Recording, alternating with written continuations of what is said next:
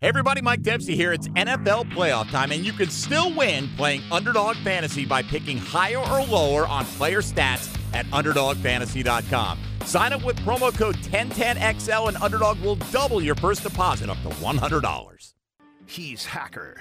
So much so that I had to ask around. I'm like, hey, I'm kind of a nice guy, right? Hacker is an ass. I try, as I'm getting into my old age at 39 years old, try not to let things bother me. Just know that I'm ultra soft. And he doesn't shy away from opinions. See Baker Mayfield throw 4 passes, but I get to see this homeless guy return a ball for a touchdown. It's Hacker After Dark on 1010XL.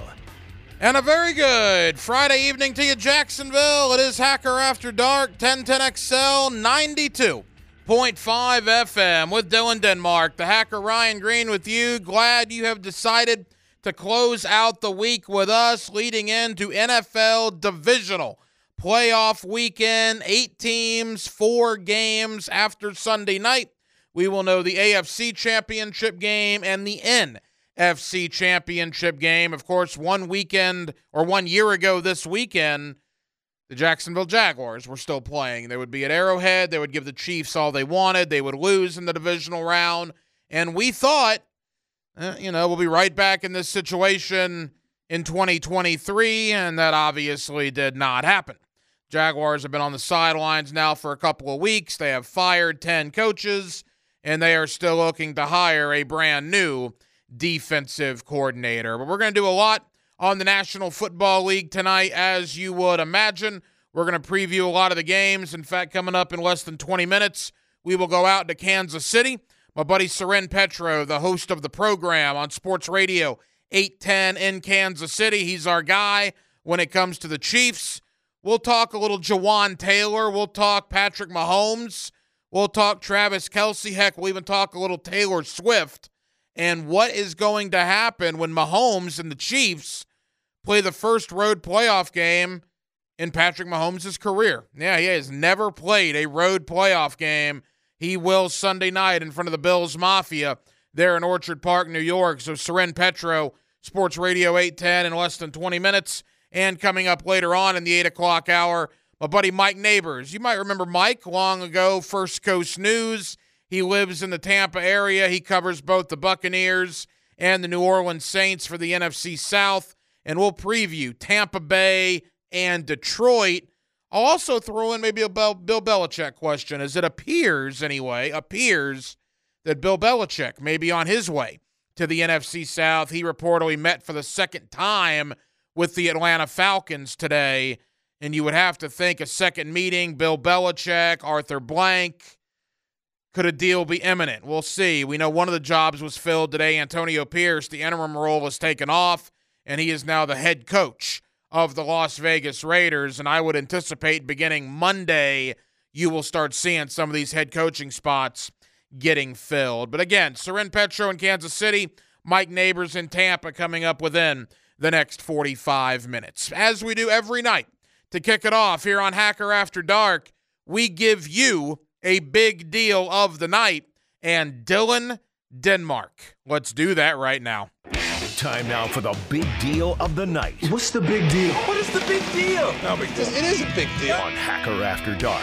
Couple of things I want to get to surrounding the divisional playoff, a little bit on Sports Illustrated. Feel bad for a lot of people today, and we'll get to those momentarily. But here on the 19th day of January, we'll kick it off.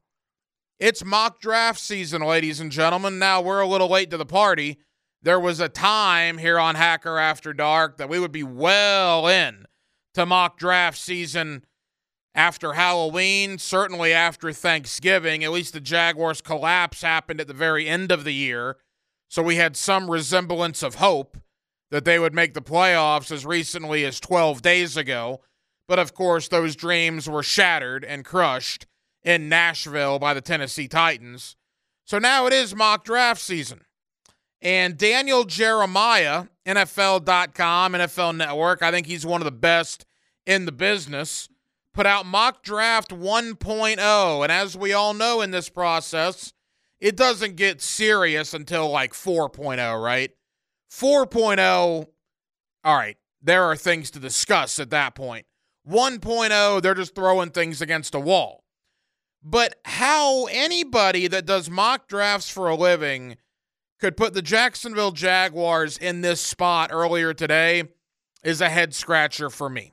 I'm sure most of you have seen it by now. In the event you have not, Daniel Jeremiah of the NFL Network at pick 17 in round number 1 in his 1.0 mock draft had the Jacksonville Jaguars taking Quinyon Mitchell, a cornerback from Toledo. I don't care about the school. I don't even care about the name. I care about the position. A cornerback. No. Now, this could change when free agency gets here. But until free agency gets here and we see the lay of the land at that point, I am going to be screaming into this microphone every single night. At pick 17, you better draft an offensive lineman. I don't care what position. Take a tackle, take a guard, take a center, take the best offensive lineman on the board, but in no way, shape, or form am I getting out of round 1 with the way the roster is right now on the 19th day of January, and I'm putting a mock draft together, and I don't have the Jacksonville Jaguars drafting an offensive lineman. It may not be the sexiest pick. It may not get people motivated or fired up to go out and purchase season tickets, but it is what the Jaguars need. Your job, your sole purpose in life this offseason, if you are Trent Baalke and you are Doug Peterson, and I guess if you're Shad Khan and everybody down there with the Jaguars, your sole purpose in life is to protect Trevor Lawrence, something you did not do this year. They need, to me, minimum 2, probably 3 new starting offensive linemen. I'll have a conversation with you about Ezra Cleveland, but he's also an unrestricted free agent. You need a new center, you need a new right guard, minimum. Minimum. And you know me, I've heard from enough people now, enough people that I trust, that I believe Anton Harrison's going to be the left tackle. So you may need a new starting right tackle depending on what your thoughts are on Walker Little. But when these mock drafts begin to come out, there is no way, absolutely no way, that I'm taking anything other than offensive linemen. What did we say this offseason, right? When everybody was healthy and you had Trevor Lawrence and Etienne and Kirk and Jones and Ridley and Ingram. That's great, man. That's wonderful. Agnew, you throw them all in there. Second-round pick on a Brenton Strange at tight end. Third-round pick, Tank Bigsby at running back. That's all great. But if your offensive line isn't any good, none of it matters. And guess what? For a large portion of the year, the offensive line wasn't any good. So none of it mattered. You can have the best skill position players on the planet. If your guys can't get open because your offensive line's getting your quarterback killed, none of it matters. You could have the best running back on earth. Your running back is meaningless without an offensive line that can open holes for him. So, no, they are not taking a corner, at least in any mock draft I'm doing, until free agency, and then we see what happens. They are taking offensive linemen. Give me the big uglies, man. In fact, in this particular mock draft, there were 5 offensive linemen that went after the Jaguars pick at 17. I would take any of them. I don't know a thing about most of them, but I would take any of them. Give me somebody 6'5", 305, 310 pounds. That's what I'm looking for. And quite frankly, after I take an offensive lineman in round 1, I may do it again in round 2. Give me a 300-pound defensive interior lineman in round 3. I'm about the big uglies on the line of scrimmage this year. Give me big bodies at the line of scrimmage.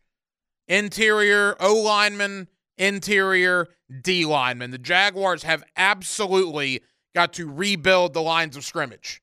Will it be sexy? Will it be flashy? Will it be exciting? Maybe not. But it will be effective come September and October when Trevor Lawrence isn't running for his life and when Etienne's not getting tackled every single time he touches the ball 3 yards in the backfield because your offensive lineman couldn't block me or Denmark towards the end of the year.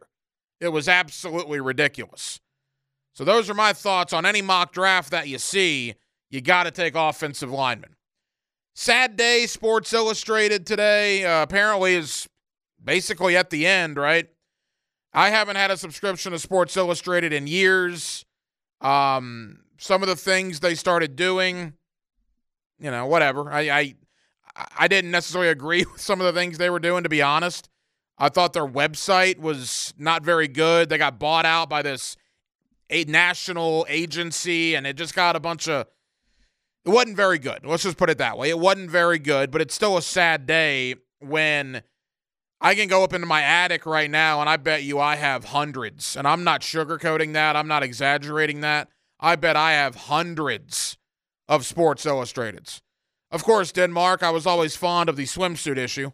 As was everybody else. That came out every year. I got a nice collection of those. But even beyond the swimsuit issue, I do have one framed, and that was, I think, Danny Werfel on the cover after Florida beat Florida State 52-20. That's in my attic somewhere. I know it's got a frame because I remember doing it. Denmark, you're 15 years younger than me. Do you appreciate Sports Illustrated at all? Oh, yeah. I still appreciate magazines. I had, I can't remember the last Sports Illustrated magazine I have, but I had quite a few, like when I was in elementary school and then right at the beginning of middle school. Yeah. Look, I mean, I think it was Tuesday. Every Tuesday when I was in middle school and high school, I'd run to my mailbox, because I had a subscription to Sports Illustrated. Now, again, that was 25 years ago, right? 20 years ago. Golly, I'm getting old. But every Tuesday it would come in, and truthfully, at Denmark, you know right where it would go? It would go right into the men's room in my upstairs bedroom. And that was my reading for the week there as I was enjoying myself in the mornings, with the daily devotional. But that's I used to read Sports Illustrated all the time. And then as you get older and the evolution of the internet and the evolution of the 24-hour news cycle and the evolution of social media, it just kind of went to the wayside, as most things tend to do in that, area of sports coverage, sports journalism. But all the SI writers, now like Matt Verderam, we have him on, Gilbert Manzano, they do a great job at SI.com. I love talking football with those two guys. I'm really hoping that they land somewhere. I know they will. They're very, very good at what they do. But it's a tough day in that regard, man, no question. And it happens. ESPN, the magazine, went under, right? I mean, these things happen with publications like that. But this was Sports Illustrated, the SI cover. And to think that that's no more, basically. The way I'm reading it, it's mass layoffs. It's no more. It's kind of a sad day. Certainly a sad day in sports media with a lot of people getting laid off, and that totally sucks in where we are in today's society. But, the fact that Sports Illustrated's gone did kind of hit me in the feels earlier today. There is absolutely no question about that. SI did a great job for years covering the National Football League, and that's what we will do tonight here on Hacker After Dark. Now, we've already talked about San Francisco and Green Bay with my guy Jose Sanchez out in San Francisco earlier in the week. We're going to touch upon the other three divisional games, and we will begin with what is the best game of the weekend. Kansas City at Buffalo, the Bills Mafia. Boy, they will be ready for Patrick Mahomes and Travis Kelce and I guess Taylor Swift, right? And that'll be interesting if she interacts with the Bills Mafia there in Buffalo. But it's the Mahomes' first road playoff game that he's ever had. The intrigue to me in this one is all-time high. It is absolutely appointment viewing. My buddy Soren Petro is the afternoon host at Sports Radio 810 in Kansas City. He's my guy when it comes to the Chiefs. I want to talk Jawan Taylor. I want to talk Patrick Mahomes, Travis Kelce. Yeah, I'll throw a Taylor Swift question. What the heck? Soren Petro, Sports Radio 810, previewing Chiefs, Bills next. Friday night edition, Hacker After Dark. And Jacksonville, as always, we are glad you are with us. Let's ring up another guest on the All-Pro Roofing phone line.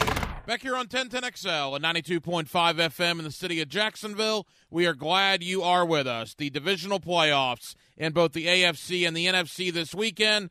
And let's be honest, the marquee game that everybody is looking forward to, Kansas City, Buffalo. What a matchup that should be in the state of New York Sunday evening. With that, we go out to Kansas City. My buddy Soren Petro, Sports Radio 810 in Kansas City, always kind enough to join us here on 1010XL. Soren, how we doing?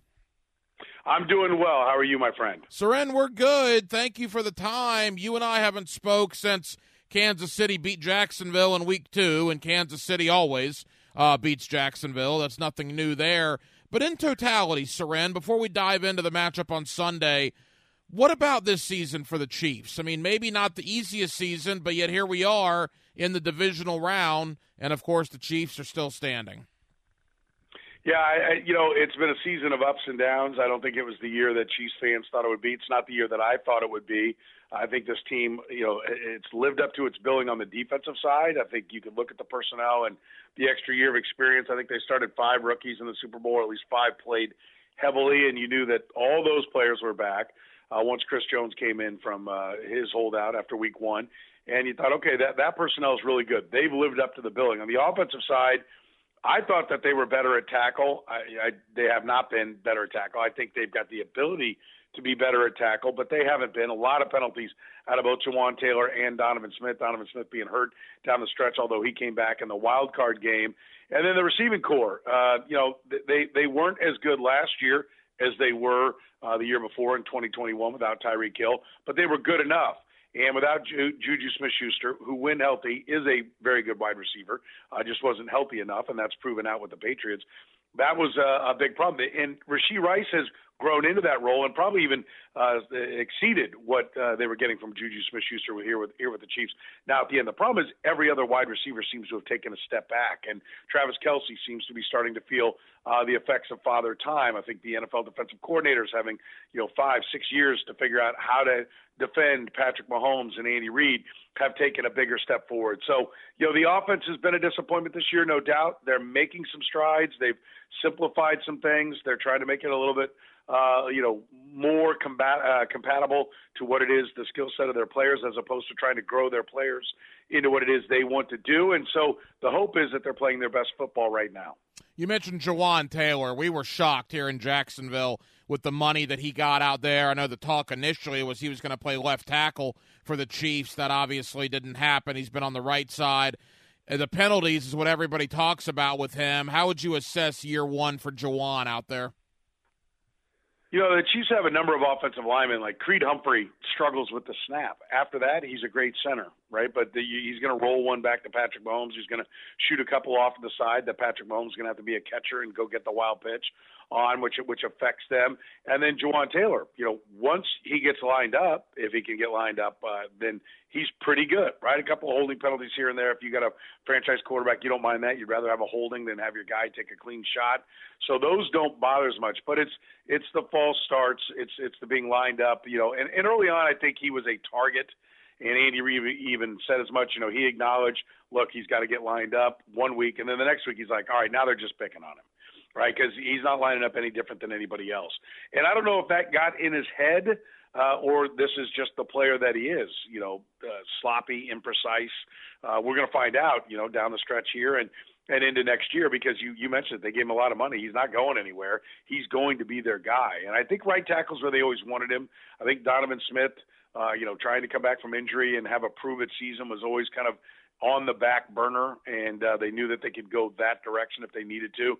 But it's been an issue, and it's been really frustrating for a lot of Chiefs fans because they know how much he was paid, and you expect more. Listen, with the check comes expectations, and he has not met those expectations. I think the hope is that he can meet them down the road, but it's a big test for Andy Heck, who's given a lot of credit as their offensive line coach. I think you can certainly say that this year has been a giant disappointment for him, but a giant disappointment for Andy Heck, because a lot of those penalties were there down in Jacksonville. The expectation was that the Chiefs were going to coach him better, and that hasn't been the case. Soren Petro, Sports Radio 810 in Kansas City, here with us on 1010XL in Jacksonville. All right, the offense. Obviously, so much has been made about the wide receivers. You mentioned Rice. I agree. He's really come on as of late. And then let's talk about Travis Kelce. Still the best tight end in football. First ballot Hall of Famer, no doubt.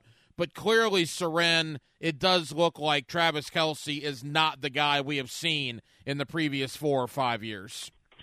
Listen, I will not fault anybody for taking a day off, taking a game off when you have that opportunity, when you're locked in where you are playoff-wise. And I'm sure it was Travis Kelce's choice to let Chris Jones chase his last sack to get $1.25 million bonus. There was no bonus tied to getting an 8th consecutive 1,000-yard season, and no other tight end has had more than 3 consecutive 1,000-yard seasons. So Travis Kelce's place in Canton, as you mentioned, is certain, and it's first ballot. But I think it does say a little bit about where he is right now, physically, where he is as far as the fight within him. 16 yards is what he needed to have an 8th consecutive 1,000-yard season, and he chose to sit. And I think that shows the big picture that there's not as much in the tank. He knows there's not as much in the tank, and he needs the rest. So physically, 34 going on 35 years old. Kelce, I think, understands that, he's coming down the stretch run and he's got bursts of what he's been, but he can't be what he's been all the time. And I think the Chiefs understand that as well. That's why the development of Rashee Rice has been so important. I mean, he and probably Isaiah Pacheco are now more important components to the offense. Travis Kelce benefits from that. And that's all right. That's how it's supposed to be in the NFL. You don't play at a high level unless you're Tom Brady, but you certainly don't at any of the other positions play at a high level into your 40s. So this was always going to come. This day was always going to happen. The Chiefs needed to get other weapons. They've got them. They've got a couple that I mentioned that are playing really well. And now Travis Kelce doesn't have to be what the old Travis Kelce was. He can settle in and be the second option and be one of the best second options in football, right? He still makes them a very dangerous offense. He's just not the number one guy anymore. I'm curious out there in Kansas City. Obviously, the Taylor Swift thing. People outside of Kansas City at this point, I think, roll their eyes every time the TV cameras are all over Taylor Swift and Travis Kelce. How is that being received out there in KC? Listen, there's some people that roll their eyes as well. Some of the, let's talk about football people, or why are they showing her? I don't know. The biggest star in the world is sitting in your stadium rooting for your team. If you're the Chiefs, you want to capitalize on that. And I think the NFL wants to capitalize on that. There are many women who never watch football that tune in to a Chiefs game just to see if they're going to show Taylor Swift. And I don't know why you wouldn't promote that. They put, the camera on celebrities all the time. This is the biggest celebrity in the world. And I think there's a little bit of, listen, let's be honest, jealousy from a lot of people. Wow, she's making, $2 million a concert or something, going to make $1 billion, $1.5 billion, $2 billion on her tour when it's all said and done. I think for a lot of people, they're like, wow, that kind of sits wrong with me. And, for whatever reason, jealousy rears its head and people don't like it. But I don't understand why the NFL shouldn't show a group of people having a good time. They don't go up to the booth and take a look at her, throwing drinks on fans, which one of their owners did. She's not, picking fights with people. It's just somebody at a football game, enjoying the game, who's dating one of the players. I think a lot of people, you need to check yourself. If you got a big problem with Taylor Swift being at a football game having a good time, I think you need to look in the mirror. Yeah, we know all about the drink throwing. David Tepper did that here in Jacksonville, the owner of the Carolina Panthers. A couple more for Soren Petro of Sports Radio 810. Soren, the AFC playoffs for years have basically been referred to as the Arrowhead Invitational. I'm stunned by this. Patrick Mahomes will play his first ever road playoff game on Sunday, and it happens to come in Orchard Park, New York, against the Bills Mafia. And I'm sure Kansas City knows this. Boy, the Bills Mafia is waiting for Kansas City. There is no question about that. Yeah, and we'll see how many of them make it into the stadium after breaking their hip, jumping off an RV onto a burning table, and whether or not they can get the snow out to where, they can have full capacity in the stadium. I think everybody's waiting for it. We're waiting for it here in Kansas City. Scott Van Pelt on ESPN's been clamoring about it for several years, about waiting to see it, and I get it. And we knew it would come one day. It's finally here. And I don't think there's really any pressure on Patrick Mahomes. I think the pressure's on Josh Allen, right? He hasn't been able to get over the Patrick Mahomes playoff hill to this point, and now he's at home. So what's going to be the excuse for the Buffalo Bills if they don't get it done now? Running into the Chiefs and losing to a team that goes on and wins the championship or won the championship the last year, that's okay. It's not okay when you're playing a team that has the worst record they've had in the Patrick Mahomes era, and you're at home. And so I think really all the pressure is on the Bills. I mean, everybody wanted this. Well, now they got it. So now you better benefit from it. And if you don't, you're going to look foolish. And people are going to say that Josh Allen can't win the big one, and Josh Allen can't get by Patrick Mahomes. Patrick Mahomes has got 2 MVPs, 2 championships, 3 conference championships under his belt. I mean, his legacy, he's won a playoff game in every year that he's, been a starter in the NFL. His legacy is pretty secure right now. And I think it's Josh Allen that has some boxes that need to be checked. So I actually think the Chiefs go out there as loose as they could be because all the pressure is on the other side. But, it is a great opportunity for the Chiefs to prove some people that they can do more than just win at home. The recipe is to get home field advantage and win. They've done that. Now they get a chance to show that, hey, even when they're not on their best during a regular season, they can put it together at the end and do some damage in the postseason on the road, maybe go all the way. We'll find out. But it starts with a very tough game, a game that's tougher than what they had against Miami because Miami was just so beat up on the defensive side of the ball. Bills have taken on a lot of water on that side of the ball as well, but they're at home. They're in better shape than the Dolphins were, and there should be no excuses for the Bills not winning this game. Soren, final question. To me, it's 6 in one hand, half a dozen in the other. I don't know which way I'm going to go with that game on Sunday, but if Buffalo does come out on top, how would the season be looked at in KC? Would it be a disappointment? Yeah, I think this one would be a disappointment. I've said what I would really love to see for this season is for them, or for this playoff season, is for them to get to the AFC Championship game. I think it's pretty cool that they played in 5 straight conference championship games. Every time Patrick Mahomes has been their starting quarterback, they've gone to the conference championship game at least. And I think keeping that streak together would be great. 8 in a row by the Patriots with Tom Brady is the record, so why not try to chase that? So this one is really big to me. I think this, for me, is the tilting point on what will or won't be a success. Look, we've come to realize the team's not as good as we thought it was coming out of training camp. However, the opportunity's there. You just got to win one football game now, right? Like it's a one-game playoff every week, survive in advance, get to the next one, and now this one will put them back in the conference championship game, most likely in Baltimore against another team that I don't think will be really excited to see, in their best season that they have to go by the Chiefs again. So, I think it's a great opportunity for the Chiefs to have a successful season. If you now that because the expectations are down a little bit, getting to the conference championship game I think would satisfy most. There'll be some of the clowns that want to be the loudest guy at the bar with the most drinks in them that scream, "It's a championship or bust." Oh, okay, whatever. Like that's an unrealistic expectation. Reality is this team had some flaws. They're feeling the weight of that massive Patrick Mahomes contract. Frankly, I think even more so they're feeling the weight of the Chris Jones contract.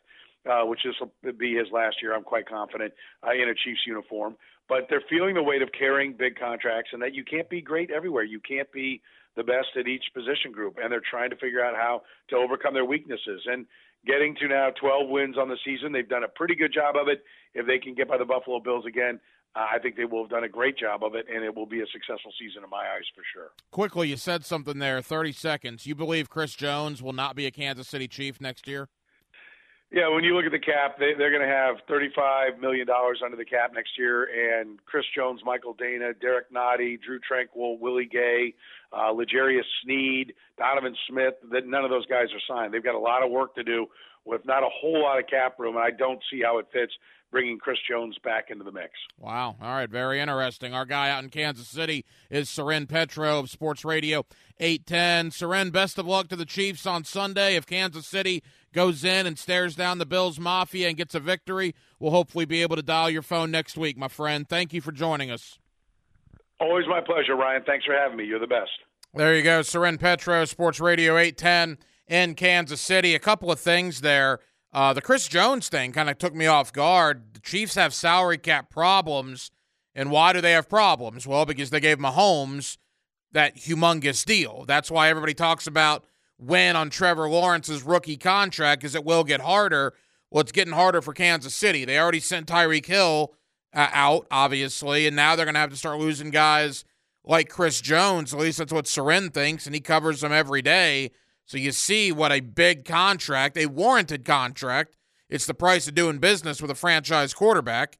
They're not complaining about it, I'm sure. But when you have to pay the quarterback what you have to pay him, you're going to have to lose guys at other key positions, like a Tyreek Hill, and apparently very soon like a Chris Jones. So that was one. And I've been going back and forth on this game all week. I do think there is an unbelievable amount of pressure on Buffalo. Buffalo has been clamoring for years. Let's get Kansas City in our place in January. Well, now you got them in your place in January. Not many people are picking KC to go in there and win on Sunday night. I'm leaning Buffalo, but man, I think Kansas City's out to prove something. I think the Chiefs are going to play maybe their best game of the year, and I think this is an absolute nail-biter to the fourth quarter. But I do think there is something to the way the Bills are playing now, particularly Josh Allen, just finding ways to win late in games. So I'm going to take Buffalo in an unbelievably close one at home to eliminate the defending world champion Kansas City Chiefs. We certainly appreciate Soren Petro for joining us. Now let's look at Tampa Bay and Detroit. 2 number 1 overall picks at quarterback that were left for dead in football terms, right? I mean, Baker Mayfield and Jared Goff, the Rams didn't want Goff anymore. Mayfield went from Cleveland to Carolina to L.A. to Tampa in about a calendar year.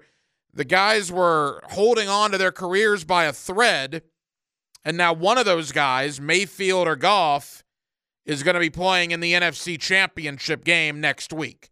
Great stories for both. Let's talk Tampa Bay and Detroit with my buddy Mike Neighbors, formerly of First Coast News back in the day. He lives in the Tampa area. He's covered the NFC South for years, and he joins us next. Hacker After Dark on a Friday night in Jacksonville, Florida, and we're glad you're with us. It's 1010XL and 92.5 FM. Let's ring up another guest on the All-Pro Roofing phone line. Back here on 1010XL at 92.5 FM in the city of Jacksonville, we are glad you are with us. The divisional playoffs this weekend, and one of the surprises certainly the Tampa Bay Buccaneers. Baker Mayfield and Tampa are just 1 win away now from the NFC Championship game. That's hard to believe, and ironically, they go to Detroit to play Jared Goff, also a former number 1 pick at quarterback who was given up on by a previous team, and one of those quarterbacks will be playing for the George Halas Trophy next week. With that, let's head to Tampa. My buddy Mike Neighbors has covered the NFL for years, including Tampa Bay and the NFC South, and he joins us here on 1010XL in Jacksonville. Mike, how you doing, man? Happy New Year, Hacker. Good to be on with you. I'm great. How are you? I'm good. Last time we talked, you were on a plane to, I guess, Los Angeles, right, to knock that stadium off your list. What was that experience like for you? It was great. For your audience that obviously doesn't remember that, maybe they do, but I'd been to every NFL stadium, kind of brought it up to my daughter. Never been to SoFi. The Saints kind of just avoided SoFi for a few years for a number of reasons. It was great. I still say, having been to all of them, I'll say Minnesota is 1. I'll say Jerry World 2. I will say Atlanta's up there like 3, and then SoFi's probably 4. SoFi's nice, but Minnesota to me is still the best. Interesting. I've never been to Minneapolis. I've been to Atlanta for a couple of Kenny Chesney concerts, never a football game, but the Kenny Chesney concert aspect of Atlanta is absolutely spectacular. I'll tell you what's spectacular, Mike, are the Buccaneers, man. I mean, they just wiped the floor with Philadelphia on Monday night, and now all of a sudden you think Tom Brady retired, they're going to go in the tank a little bit, and all of a sudden they find themselves in the NFC divisional playoffs, 1 win away from the NFC championship game. What a ride for Baker Mayfield and the Buccaneers this year. Yeah, I think it's easy not to give the Bucs credit, Hacker, for a number of reasons. A, they played in the NFC South, which once again was disappointing. But B, you look at the Philly team that just struggled so mightily down the stretch, and you wonder, had they quit to some degree? I mean, that's one of the worst tackling performances I've ever seen in an NFL game in my life. That was just horrendous. So if you couple the NFC South and a Philly team that you're playing that's really on the decline, that seems to have quit to some degree, if I'm Todd Bowles, I tell my team that nobody's giving you credit and all that stuff.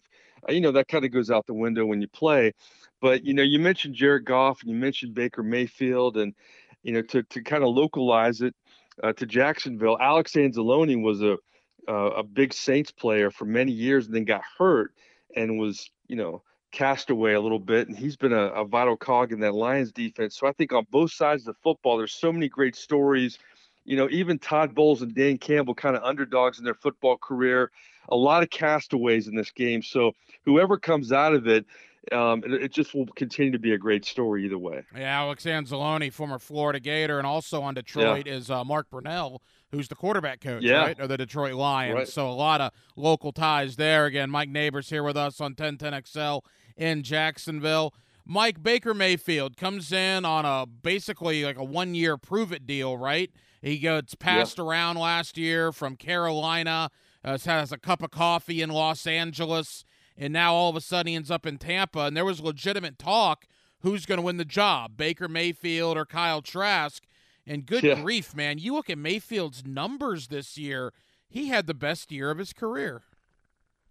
Yeah, what's amazing is when you look at the NFL and how week to week, you guys saw in Jacksonville, I mean, how the storylines, how you're feeling about your football team can change on a week-to-week basis and how much it can really change over a month, right?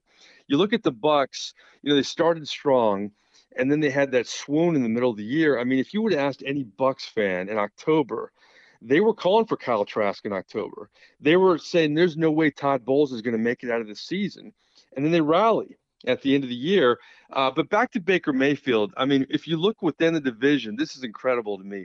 Derek Carr's contract, he has a guaranteed $100 million at the end of the day. Baker Mayfield had a guaranteed $4 million. So it, to me, kind of heightens, the decision-making for the Saints compared to the Bucs this season, because now Baker Mayfield's in a great spot. And frankly, the Bucs are in a good spot, Hacker, because they had a great draft class. I mean, from really top to bottom, every pick hit for this football team. And in Jacksonville how that is. And I know that in New Orleans, any NFL city, if you can hit on a draft class, especially in a year where you're having cap problems, that can really turn things around. Well, the thing with Tampa Bay too, Mike, is everybody knew about Mike Evans, right? He's going to be in Canton, Ohio one day. You knew how good Godwin was when he was healthy. But it's the other guys, man. It's the third and fourth wide receivers. The running back, Rashad White's unbelievable. You look at the tight ends getting involved. It's not just Evans and Godwin anymore, and really that's propelling this Tampa offense. Yeah, and for years in Tampa, they tried to have stopgap guys to complement Godwin and Evans. I mean, I'm amazed that Julio Jones is still playing in the NFL. They tried to make that work with Tom Brady and bring him in. And obviously the Antonio Brown situation ended in a huge mess, but he helped them win a Super Bowl, even though I never agreed with that move at all. But, some years it just hits, right? Some years you get guys that are journeymen that contribute, that can stay healthy. That's a big part of the NFL, as we know. And then you hit on a draft class where, Kalijah Kancey's a guy that's really helped that defensive line. Vita Vea is a mainstay in the middle, but they needed help. Just like the Saints, frankly. They were the same way, but they didn't get that kind of help. It's almost as if in this division, you had the upper echelon, you had the Bucs and the Saints. And everything the Saints kind of wanted happened in Tampa Bay. It didn't happen in New Orleans. The draft picks didn't pan out. The quarterback didn't pan out. The journeyman free agents they signed really didn't pan out. Everything kind of panned out for the Bucs. And sometimes that happens in the NFL, and that's why they're moving on. Has Baker Mayfield shown enough to be the long-term answer down there in Tampa? Yeah, I think so. But if I'm the Bucs, I'm careful about that. I would sign him to a deal, but in this quarterback draft where you can maybe get a Michael Penix late, I would get a quarterback of the future, but I would stick with Baker. And, that's a good problem to have moving forward. But Jason Light, the general manager, and Todd Bowles, they both love Baker Mayfield. And obviously they're going to say that now, but Todd Bowles, when he was the Jets head coach, they were drafting Sam Darnold, and Baker Mayfield was the number 1 overall pick. He has said repeatedly that he loved Baker Mayfield in that process. So he loves him even more now, just seeing the kind of leader he's been. And I think Baker's grown up a little bit. I think it was humbling what happened to him in the last year, playing for so many teams and being discarded for Deshaun Watson in Cleveland. So you don't hear a teammate say anything bad. And it's funny how that narrative is that you hear from, certain players. And then when they're in a different situation, either they've been humbled or they mature and, they kind of learn from their past. And that seems to be the case with Mayfield. Couple of more from Mike Neighbors. You saw him a long time ago on First Coast News here in town. I grew up watching Mike Neighbors. And now you see him not only covering the New Orleans Saints, the Tampa Bay Buccaneers as well. Hicken didn't have gray hair when I worked with him. How about that's a long time ago. That's right. Exactly. That's exactly right. All right, Mike. Detroit. Tampa Bay is going to have the Tampa Bay fan base rooting for them, and that's it on Sunday. I mean, Detroit's the darling of America, right? I mean, the back against the wall, nobody wants us to win. I mean, how much of a rallying cry is that for the Buccaneers this week? I always like this term, and I think sometimes it can be dangerous if you're a football team hacker, but the Bucs are playing with house money. But, as you know in the NFL, you got to appreciate it when times go well. When you have a quarterback that you took a chance on, he's playing well. I go back to the draft picks. They've been relatively healthy all season. So I don't know if you lean on that house money, even though that's a big theme here in Tampa, because nobody thought the Bucs would go this far. I mean, I think Peter King had them 2 wins before the season. He wasn't alone. I mean, most people had them the bottom of the NFC South and all of that. But I'm with you. I mean, how do you not love Dan Campbell? How do you not love Lions fans crying in the stands, their first home playoff win in many, many years? So I think it will be a rallying cry because this team, nobody believed in them. And we've seen it time and time again in sports. When that happens, a team bonds and they get closer together. And the more they win, the more dangerous they are. So I can't wait for this football game. The Lions had their way with the Bucs earlier this season in Tampa. I think it's going to be very tough for the Bucs to win. I think the Lions will win, but it'll be interesting to see the fight in this Bucs team because they are peaking at the right time. There's no doubt about it. Well, here's my thing, too, Mike. I mean, like you said, grown men crying in the stands. They brought out Eminem last week and Barry Sanders. Yeah. I mean, they treated that like a Super Bowl, and now all of a sudden you say, wait a minute, we got to come back and do this all over again on Sunday. I mean, will there be an emotional letdown in Detroit? And you throw in the fact that, it's the LA Rams and Jared Goff, and he can say whatever he wants, but his reaction, his look of relief in the locker room, he got that game ball and all the hugs from his teammates after that. Athletes can say one thing, and I understand why they say it, because they need to concentrate on the game and not let the distractions become even bigger. But that was a huge game for Jared Goff. You wonder how he can, keep that momentum going week to week. I think he will, because I think, Dan Campbell, he was in New Orleans when I covered the team, and I just really feel like he's a special coach, and he brings the best out of these guys, and he will keep them focused in a special way. I think he's an elite coach in terms of motivating them, and that will help them. But, yeah, you can really break it down both ways and say, everybody in the country is rooting against you, Tampa Bay. Go after it. And then also you have all the distractions last week and you overcame it, Detroit. How do you keep that momentum going? I think they will. I think Detroit wins this game. But I'm with you. I don't know how you feel, but if you don't have a dog in the fight in these NFL playoffs, how do you not kind of pull for Detroit, right? A little bit. It's just such a lovable team in so many ways. Yeah, it's a great story. There's no doubt. Final moments here with Mike Neighbors. Mike, I want to talk about the NFC South at the end. Before we get there, the NFC, 4 teams left. No Dallas, no Philadelphia. And both teams get knocked out in embarrassing fashion. A month ago, who would have ever thought Green Bay at San Francisco, Tampa at Detroit, yet here we are. San Francisco, if they don't make the Super Bowl, Mike, that's a failure, is it not?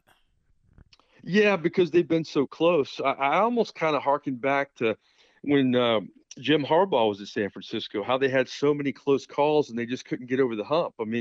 I covered that Super Bowl in New Orleans where it was the Harbaugh Bowl.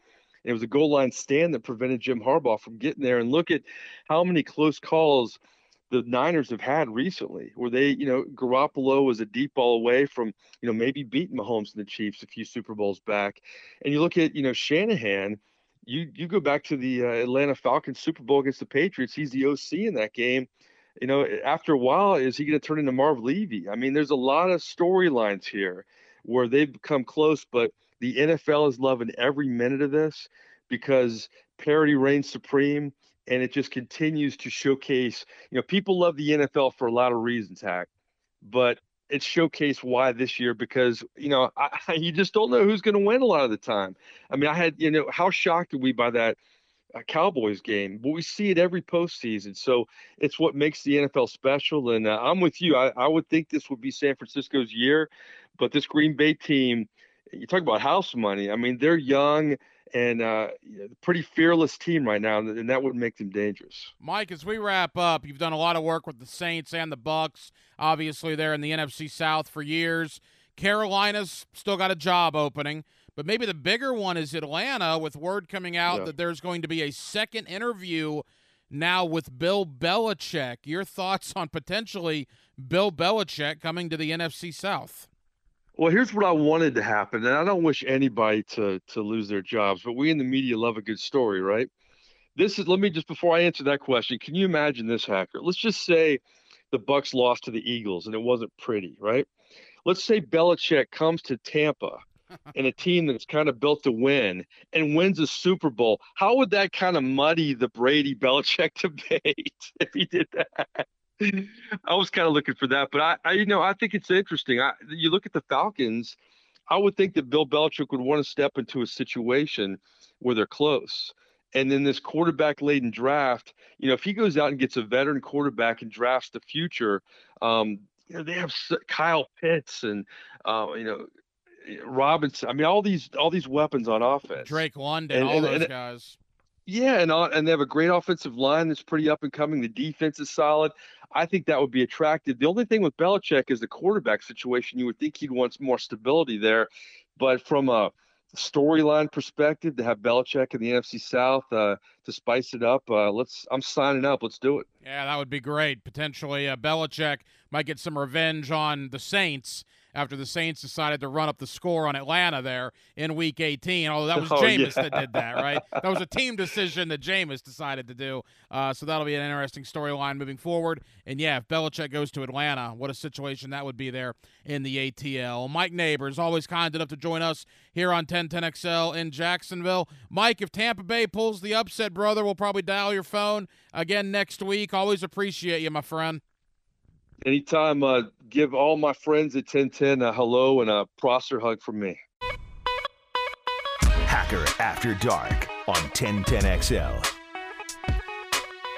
Halftime, Hacker After Dark, 1 hour down, 1 hour to go. We'll take you up till 10 o'clock tonight here on 1010XL and 92.5 FM. Coming up at the bottom of the 9 o'clock hour, we will go over to Tallahassee. Kurt Weiler of the Osceola, that is the Rivals.com website covering Florida State. Boy, they've been very good in the transfer portal. Again, Mike Norvell, a brand new 8-year contract extension in Tallahassee. We'll talk a little Florida State with Kurt Weiler of the Osceola, and coming up in less than 10 minutes, Baltimore, Houston tomorrow. Should be bad weather, apparently, in Baltimore. It's going to be very cold. That should bode well for the Ravens, you would think. Luke Jones is our man in Baltimore, WNST Radio, as we preview the Texans and the Ravens. I've gone back and forth on a lot of these games this weekend, and I hate doing this because I think one or two of these teams is bound to lose, but I think I'm going every home team. As boring as that is, I think I'm going Baltimore and San Francisco tomorrow, Detroit and Buffalo in close ones on Sunday.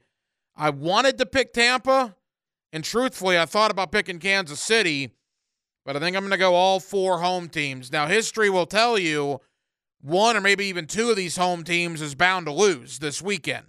Normally, all four home teams in the divisional round do not win, but that's what I think is going to happen. Give me Baltimore and San Francisco tomorrow. Give me the Lions and the Bills on Sunday. Speaking of Baltimore, let's go to Baltimore. Luke Jones, WNST Radio. He is our guy when it comes to the Ravens. Let's preview Baltimore and, of course, the AFC South champion, Houston Texans. That's next. Friday night edition, Hacker After Dark with Dylan Denmark. The Hacker Ryan Green with you. It's 1010XL, and it's 92.5 FM. Back here on 1010XL and 92.5 FM in the city of Jacksonville, we are glad you are with us. The Baltimore Ravens, coming off a bye week, the number 1 seed in the AFC.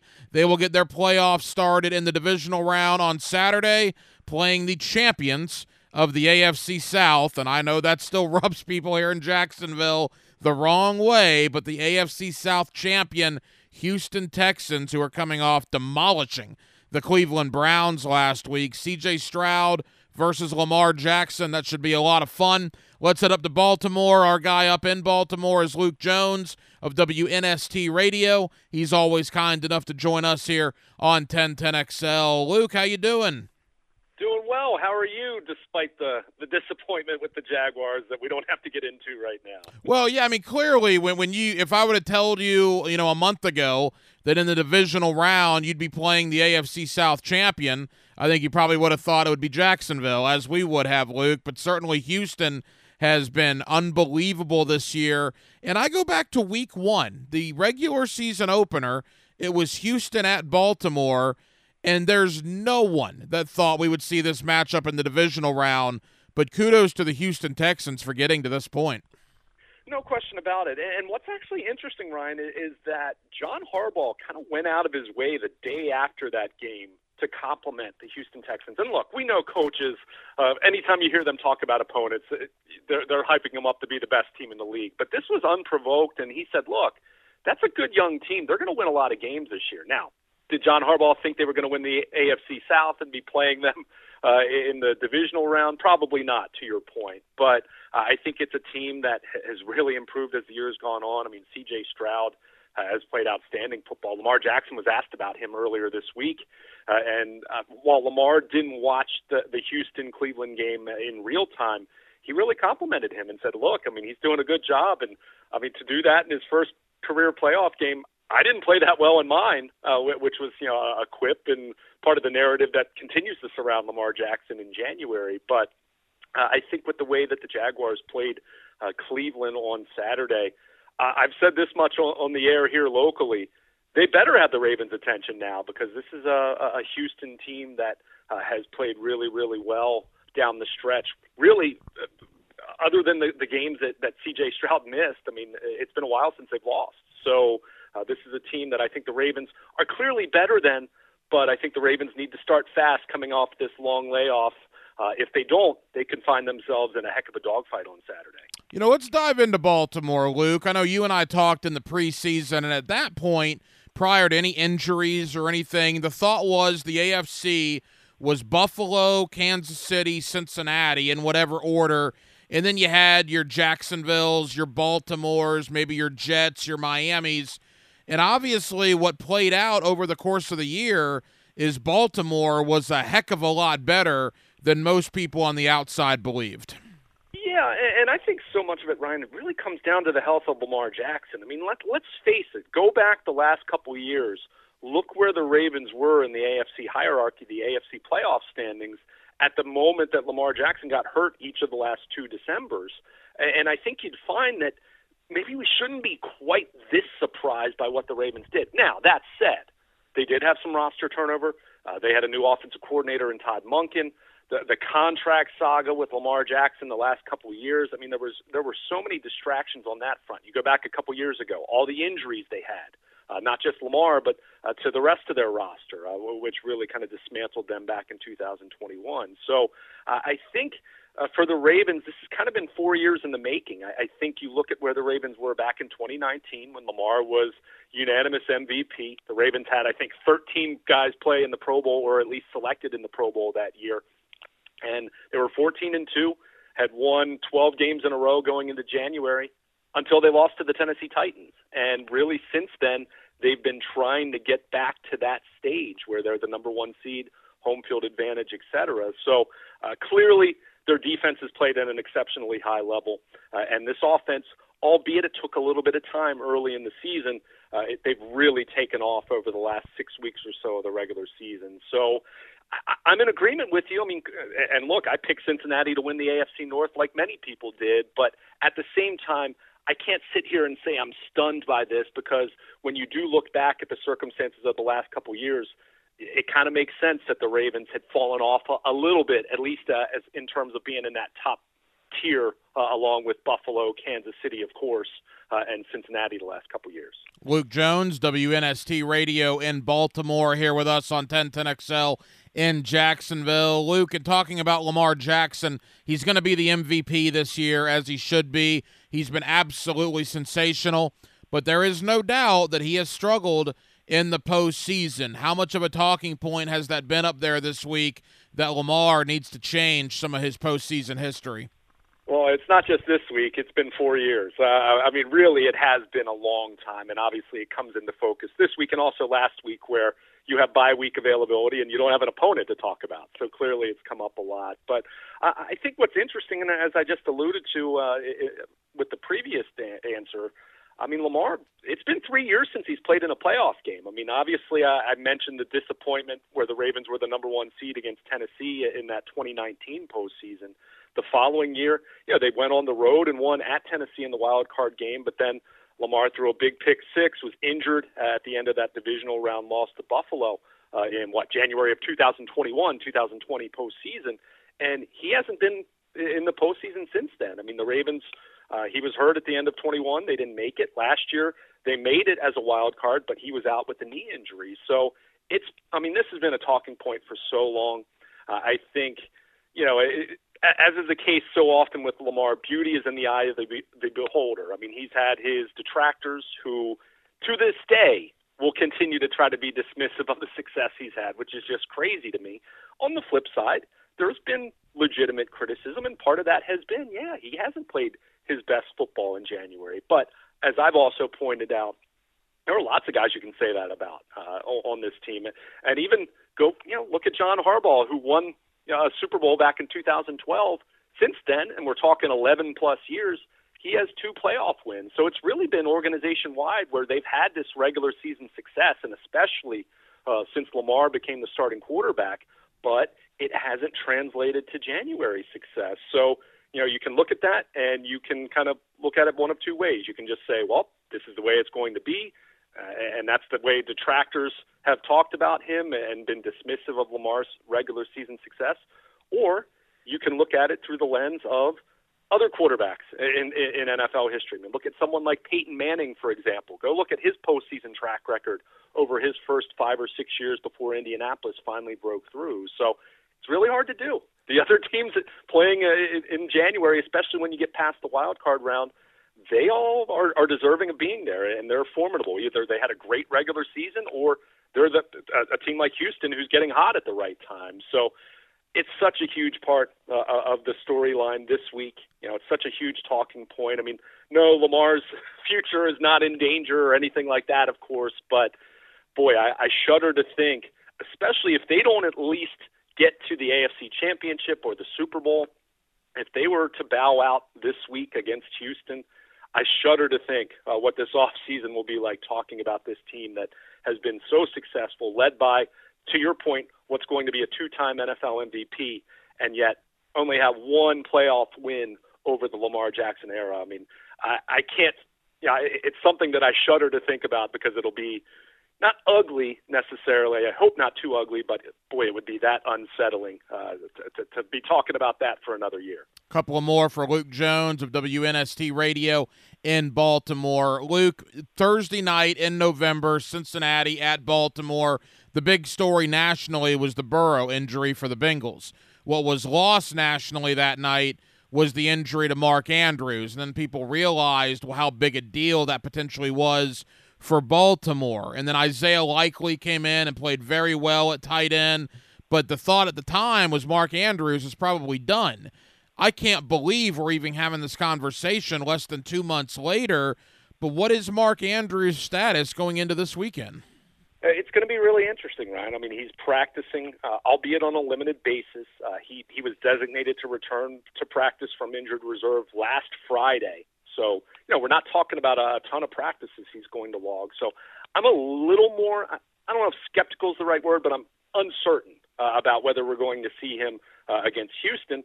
At the same time, it's all hands on deck, right? It's a 1-week season. I mean, even if you're a team like the Ravens, who has had all this success, you know that you're in danger of a bad 3 hours and you're going home on Saturday. So I think if we do see Mark Andrews, I would expect it to be on a very limited basis, probably on a very limited snap count, at least against Houston. Now, we could talk about maybe that expanding if he responds well, if they do advance to the AFC Championship. But it's clearly a big lift. And as you noted, Isaiah Likely's done a heck of a job for them to the point where, I mean, their offense, not suggesting he's been better than Mark Andrews, but their offense collectively played even better down the stretch. And I just think that's a credit to the way Lamar's playing and the way the entire operation has gone. But certainly, if you can get Mark Andrews back, even if it's just in a third down, red zone kind of capacity, I mean, you're talking about an offense that becomes even more dangerous, even more formidable in trying to stop. So, we'll see in terms of Saturday, and obviously they'll have to activate him from injured reserve. And, if they do that, that'll be a tell that, okay, you expect him to go. But, we'll see, because it has only been a few practices. And while I would say he's moving pretty well, you can definitely tell that this is a guy coming off of a major ankle injury just 2 months ago. But to your point, what a story that this is even part of the conversation, because they said at the time best case was he might be back late in the postseason. Well, it's the divisional round and he's practicing. That's not all of that late. So really is a credit to him and his work rehabbing. Isaiah Likely absolutely destroyed the Jaguars on, Sunday Night Football. And if you bring Mark Andrews back, even in a limited capacity, boy, what a 1-2 punch potentially at tight end for the Ravens this postseason. Luke, as we begin to wrap up, it's all right there for Baltimore, right? Somebody's going to have to come in there and beat the Ravens. They have home field. They're the number 1 seed. I'm just curious from the Baltimore fan base's perspective, from the media perspective like you, in comes Houston, right? They're young. Maybe they don't realize they're not supposed to be playing this well. A rookie quarterback in the divisional round of the playoffs. I mean, is there any uneasiness in Baltimore about this game on Saturday? There is, and it's just because of history. I mean, it's what I mentioned 4 years ago in 2019. I mean, the Ravens were 14-2 that year. They were the best team in the league analytically, DVOA and all these different metrics you talk about. I mean, they had the best point differential in the NFL. I think best since the 2007 Patriots, the 2019 Ravens had in terms of point differential. And they lost in the divisional round to the Titans. They started slow. It was a similar situation. Bye week, rested some starters in the last game of the regular season, and they started slow and they never recovered. So I think there's trepidation on that front. Maybe not trepidation, but some nervousness, some uneasiness. That's why I think it's of the utmost importance for this team to start fast on Saturday. If they do, I think they can win this game. I don't want to say it'll be a blowout because, again, I think Houston's playing some really good football on both sides of the ball. But I think the Ravens on paper are clearly the better team. I'm not talking out of turn in saying that. But until they go out there and do that, just given the history of this franchise, recent history, and Lamar Jackson individually, despite all of his greatness in the regular season, I think it's a little unnerving, especially knowing what they did, what Houston did to a division rival, and frankly how Houston played against the AFC North over the course of the season, knowing how good the division was. So even though they haven't played them since back in week 1, and it might as well be a different season at this point, there's at least enough evidence, I think, that it's like I said, at the start of our conversation, the Ravens, the Texans better have their attention because they're going to come in and ready to play if the Ravens come out flat or a little bit sleepy coming out of the bye. Luke, final question. I mean, clearly Baltimore is the favorite in this game. It would be a pretty big upset if Houston were to come in there and win. So let's imagine a scenario where they do win the game. Would there be a preference as to Kansas City or Buffalo in the AFC Championship game? I mean, I think on paper, based on what they've been, probably Kansas City, but Kansas City has the pedigree. I mean, the reality is you're going through the team that, for years it was the Ravens. In the Joe Flacco era, they were chasing New England and Indianapolis. Kansas City is the new England in the AFC. So they've done it. They've been there. It's Patrick Mahomes and Andy Reid. Even with that offense, I think it's, you don't want to be too dismissive there.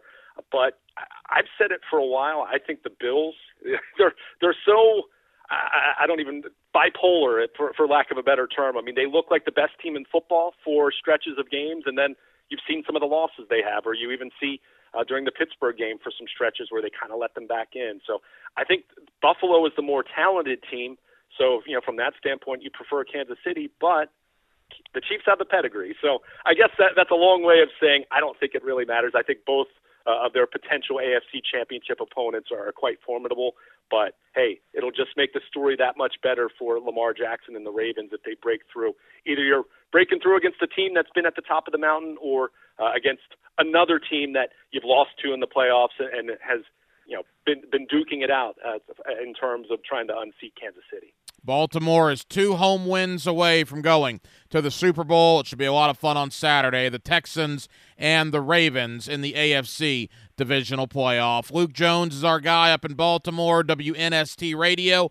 Luke, I know you're busy. Thank you for the time, as always. If Baltimore gets it done on Saturday, man, hopefully we'll be able to dial your phone next week. Sounds good, Ryan. Take care. Enjoy the games this weekend. Back here on 1010XL and 92.5 FM in the city of Jacksonville, we are glad you are with us. Boy, the NFL playoffs in full swing. We got a lot going on in the world of sports. The NBA reaching the halfway point. And in the world of college football, we have crowned a national champion. The transfer portal was going out of control. And oh my goodness, the coaching turnover or lack thereof last week. With that, let me go over to Tallahassee. Our guy when it comes to Florida State is Kurt Weiler of the Osceola. That is the Rivals website that covers Florida State athletics, and he's always kind enough to join us here on 1010XL. Kurt, how you doing?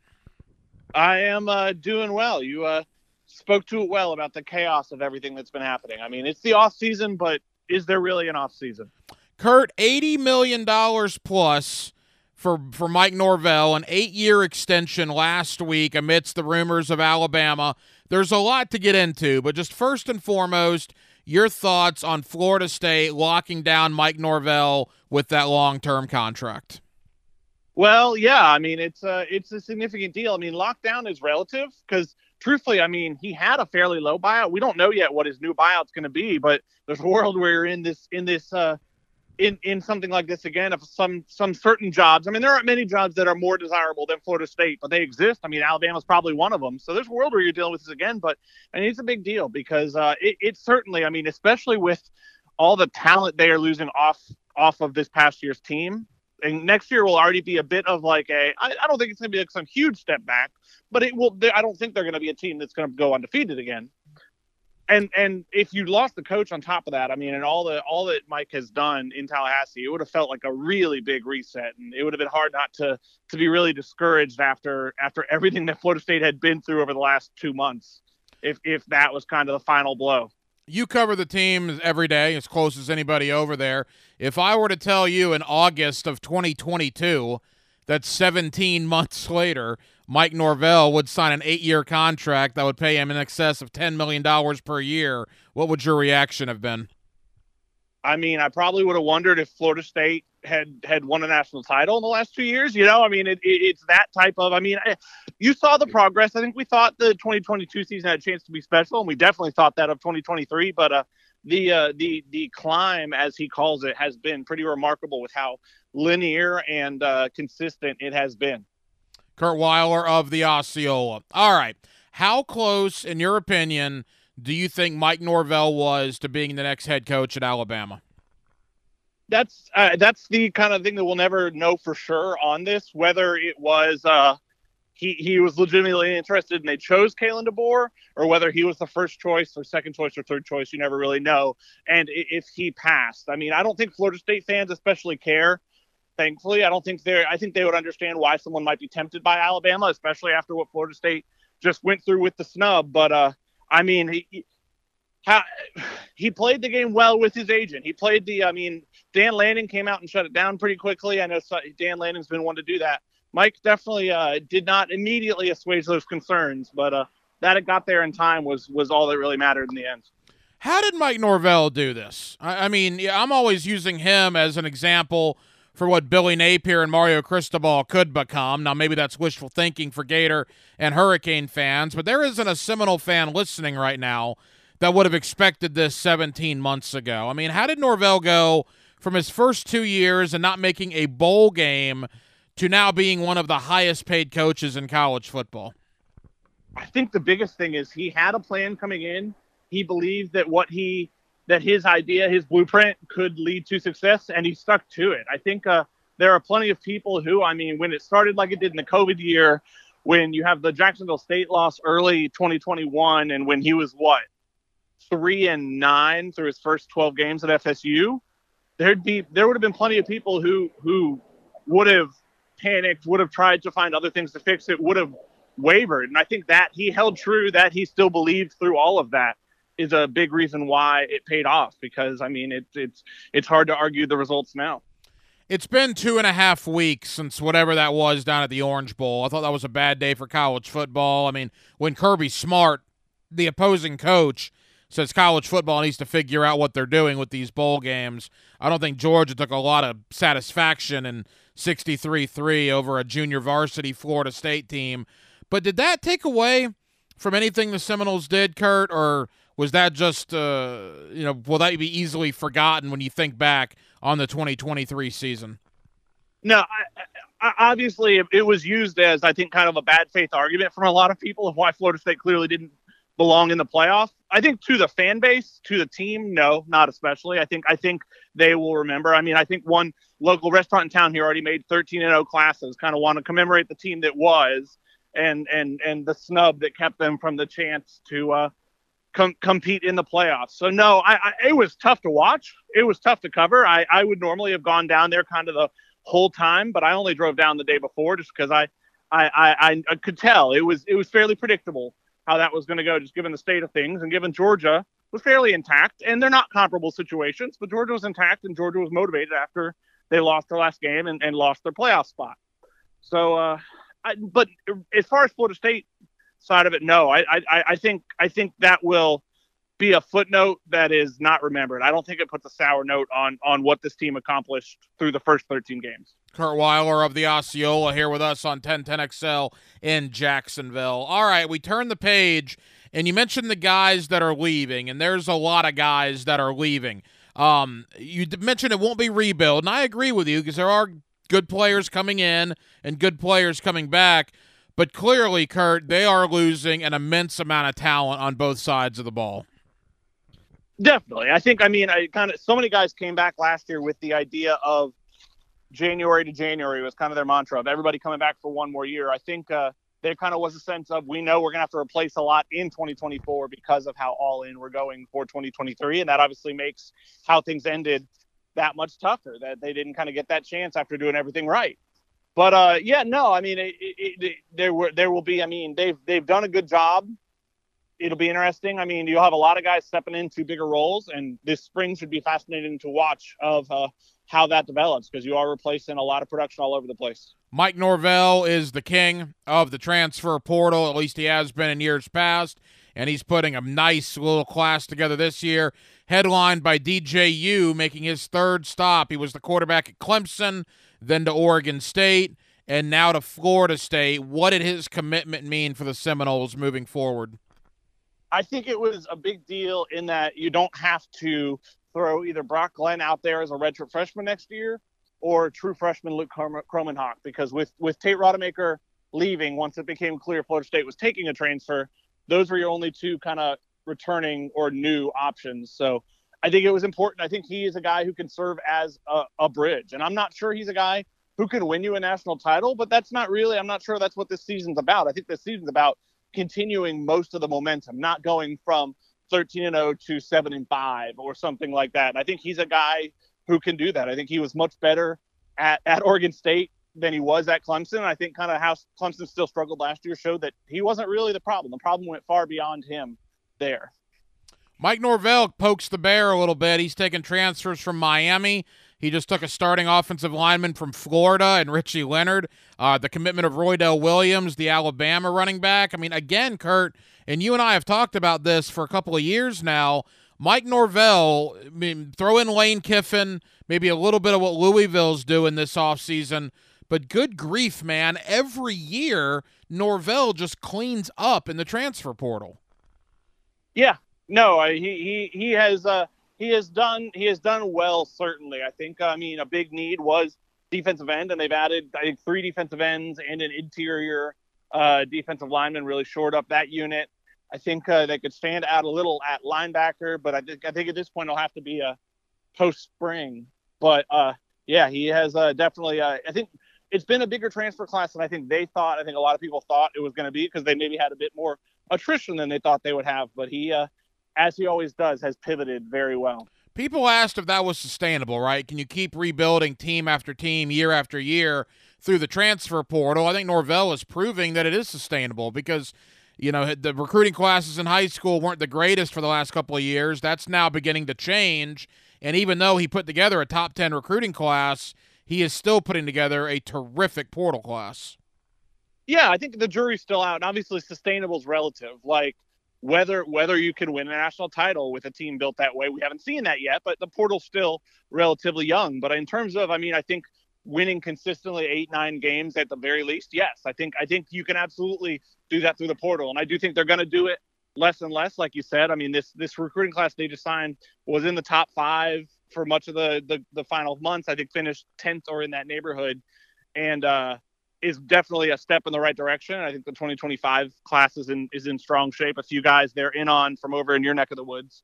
One already committed, Tramel Jones. But I think there will always be, to me, I think you'll always can stand to add in the trenches through the portal. I think you can always stand to just if you have attrition you're not expecting. And just generally, I think ideally it will be less, but even look at Georgia took a few in the portal this year. They took a receiver. I think they took they took running back from Florida. So they've I think everyone's starting to adapt a little more to it. Final moments with Kurt Waller of the Osceola covering Florida State. He's with us here on 1010XL in Jacksonville. All right, a couple of pieces of business. Number one, the NCAA came out last week with, I guess, some sanctions against Florida State because they drove a potential recruit, I guess, to an NIL situation. What was that all about? Because I know nationally a lot of people looked at that like, wow, if you're going to penalize a team for that, I think every college in America is going to get penalized at some point. People thought the NCAA was a little harsh there. Oh, I absolutely think that's the case because yeah, I saw somebody say on Twitter, I can't remember who offhand, but they're basically like, oh, if that is like that level of NIL violation and it's that type of penalty, we may as well just vacate the 2023 season because, yeah, I think that Florida State didn't do anything anybody else did. I think where Florida State got in trouble, I think, is they hosted a transfer prospect, a very good one. This is the person in question, and he didn't end up coming. He ended up going back to his former school. And obviously, once things happen, I think therein lies the problem. The guy who ends up with you is less likely to want to talk about it than someone who maybe ends up somewhere else. But yeah, I'm curious to see how fast things happen because I do think, I think someone with Yahoo Sports said, I have screenshots of people who are still at schools reaching out, coaches, and saying, hey, I want you to, much more tampering than what Florida State did. But it's interesting that they chose to make Florida State the first example like that. I guess Alex Atkins is the main recipient of the sanctions, if you will. How much, if at all, will that affect Florida State's recruiting over the next couple of years? They lose a couple evaluation days. They lose, I think, a few visit weekends. Alex, I think, already served. He wasn't allowed to. I think there was this past fall, he was not allowed to go recruit off campus. So he has already served that. They'll be down a few scholarships. I think they have to lose 5 total scholarships over the next 2 years. It doesn't affect postseason or anything like that. That was obviously Florida State fans' initial fears. But no, I don't think it will be that big a deal. We've seen plenty of people deal with similar penalties just fine. Final question, Kurt. The ACC and Florida State. It's been quiet for a little bit, but these things tend to heat up very quickly. Where is all of that with Florida State and still trying to get out of the Atlantic Coast Conference? Yeah, I think we've reached the point now where, both, I think that Florida State is trying to say that the case should be held in Tallahassee. The ACC is trying to say it should be held in North Carolina. I think both have retained a representation in the other states. I think the ACC found a Tallahassee law firm and FSU found a North Carolina law firm. And we're I'm interested to see how far this goes along because I really can't imagine a world where this actually gets to the trial process because I think discovery would be potentially pretty bad for the ACC. So it will be interesting to see how this progresses, because it's hard to imagine it going to a trial. But, I mean, they also can't let Florida State just get out at a reduced number, because then the rest of the ACC higher-ups would follow and the conference would be in real trouble. I mean, to dumb it down to be as simple as possible for common folk like myself, is Florida State going to be in the Atlantic Coast Conference this time next year? So they're stuck in through at least, I think it's June 2025. They would have had to, if they wanted out this August or this July, they would have had to let them know last August. So it'd be interesting to see. I would not be surprised if they are on their way out at that point, but they will still be in technically for at least this one more football season, and they have until August if they want to officially get out for 2025 season. Wow, very interesting. Kurt Weiler of the Osceola. Kurt, tell Florida State fans here in Jacksonville about the website and about what you guys are going to be doing over the coming weeks. It's still recruiting season over here. I think they're about to really ramp up the 2025 recruiting. The Florida State basketball team's trending in the right direction. Be baseball season before we know it, and spring football will also be here before we know it. He's one of our guys over in Tallahassee, my buddy Kurt Weiler of the Osceola. Kurt, always appreciate the time, man. We'll do it again soon. Sounds good, Ryan. Thank you. And thank you to Kurt Weiler of the Osceola for joining us tonight here on Hacker After Dark. As again, craziness in Tallahassee. Who would have ever thought a year and a half ago that Mike Norvell would get an 8-year extension paying him $10 million per year? But to his credit, the first 2 years did not go well. He kept grinding, and now here he is, one of the highest-paid coaches in the country. So kudos to Norvell and Florida State. Again, they're doing another great job this year in the transfer portal. My big takeaway of the evening here on Hacker After Dark, it's all about the divisional playoffs, right? You got Houston and Baltimore tomorrow, Saturday afternoon. Give me Baltimore, and I kind of like Baltimore relatively big. Houston's kind of the trendy pick. Houston's not great on the road against good football teams. Give me Baltimore in that one. Tomorrow night, Green Bay, San Francisco. I just don't think Green Bay can do it 2 weeks in a row. It's a short week for the Packers. They played on Sunday. They got to turn around and play on Saturday against maybe the best team in the NFC and the San Francisco 49ers. So give me San Francisco in that one. On Sunday, I think Detroit needs to be careful, man. I really do. All the emotion of last week, bringing out Eminem and Barry Sanders and grown men crying in the stands with that playoff win, and now you got to turn around and do it all over again 7 days later against a very good Tampa Bay Buccaneer team that is playing their best football of the year. I'm going to take Detroit, but I think it's very, very close. I think the Lions definitely need to be careful here. And as far as the game Sunday night, I just can't wait to see Patrick Mahomes in a white jersey signifying a road playoff game. It's his first road playoff game in his career. It happens to come in Buffalo against the Bills Mafia. Look, all the pressure is on Buffalo. I mean, they wanted Mahomes in Buffalo. They got him. Right? If they don't win the game, the feedback that they will get from the Bills Mafia. So even though Kansas City's the defending world champion, Buffalo's got all the pressure. I just think Buffalo's the better football team. I think they're playing better. So yeah, I don't like it, but I'm going with the 4 home teams this weekend. Give me Baltimore and San Francisco tomorrow. Give me Detroit in a close one, and Buffalo coming up on Sunday, and that means the AFC Championship game, in my opinion, will be Buffalo at Baltimore, and the NFC Championship game will be Detroit at San Francisco. Well, that'll just about do it. What has been a very busy Friday night edition and really a very busy week here on Hacker After Dark. We certainly appreciate you guys hanging out with us here on 1010XL and on 92.5 FM. We have a ton of people to thank for tonight's show. Again, Kurt Weiler of the Osceola covering Florida State athletics. Thank you to Luke Jones, WNST Radio in Baltimore, for previewing the Ravens and the Texans. Thank you to my buddy Mike Neighbors, who's covered the NFC South for years. Mike, formerly of First Coast News here in Jacksonville, now lives in the Tampa area as we preview Tampa and Detroit. And thank you to Soren Petro of Sports Radio 810 in Kansas City as we talked Chiefs, Bills, even a little Taylor Swift as well.